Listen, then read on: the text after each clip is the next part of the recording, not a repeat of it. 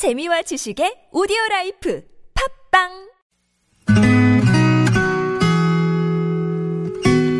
Thinking Aloud, a beautiful letter written from Richard Burton to Elizabeth Taylor in 1965.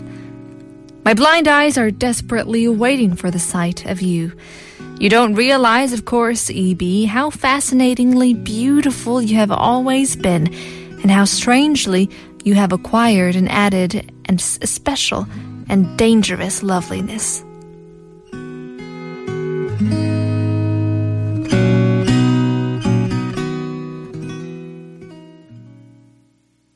Written by Richard Burton to Elizabeth Taylor, known as, I guess, the most glamorous Hollywood couple of all time, perhaps? Well, certainly two of the biggest movie stars and, certainly one of the biggest romances, I think, for many people in the 20th century. I know. People were calling it the deadly love that never died that went on between the two. And it's quite interesting. I didn't know much about them, and I researched a bit, and they actually met on the set of Cleopatra in 1963.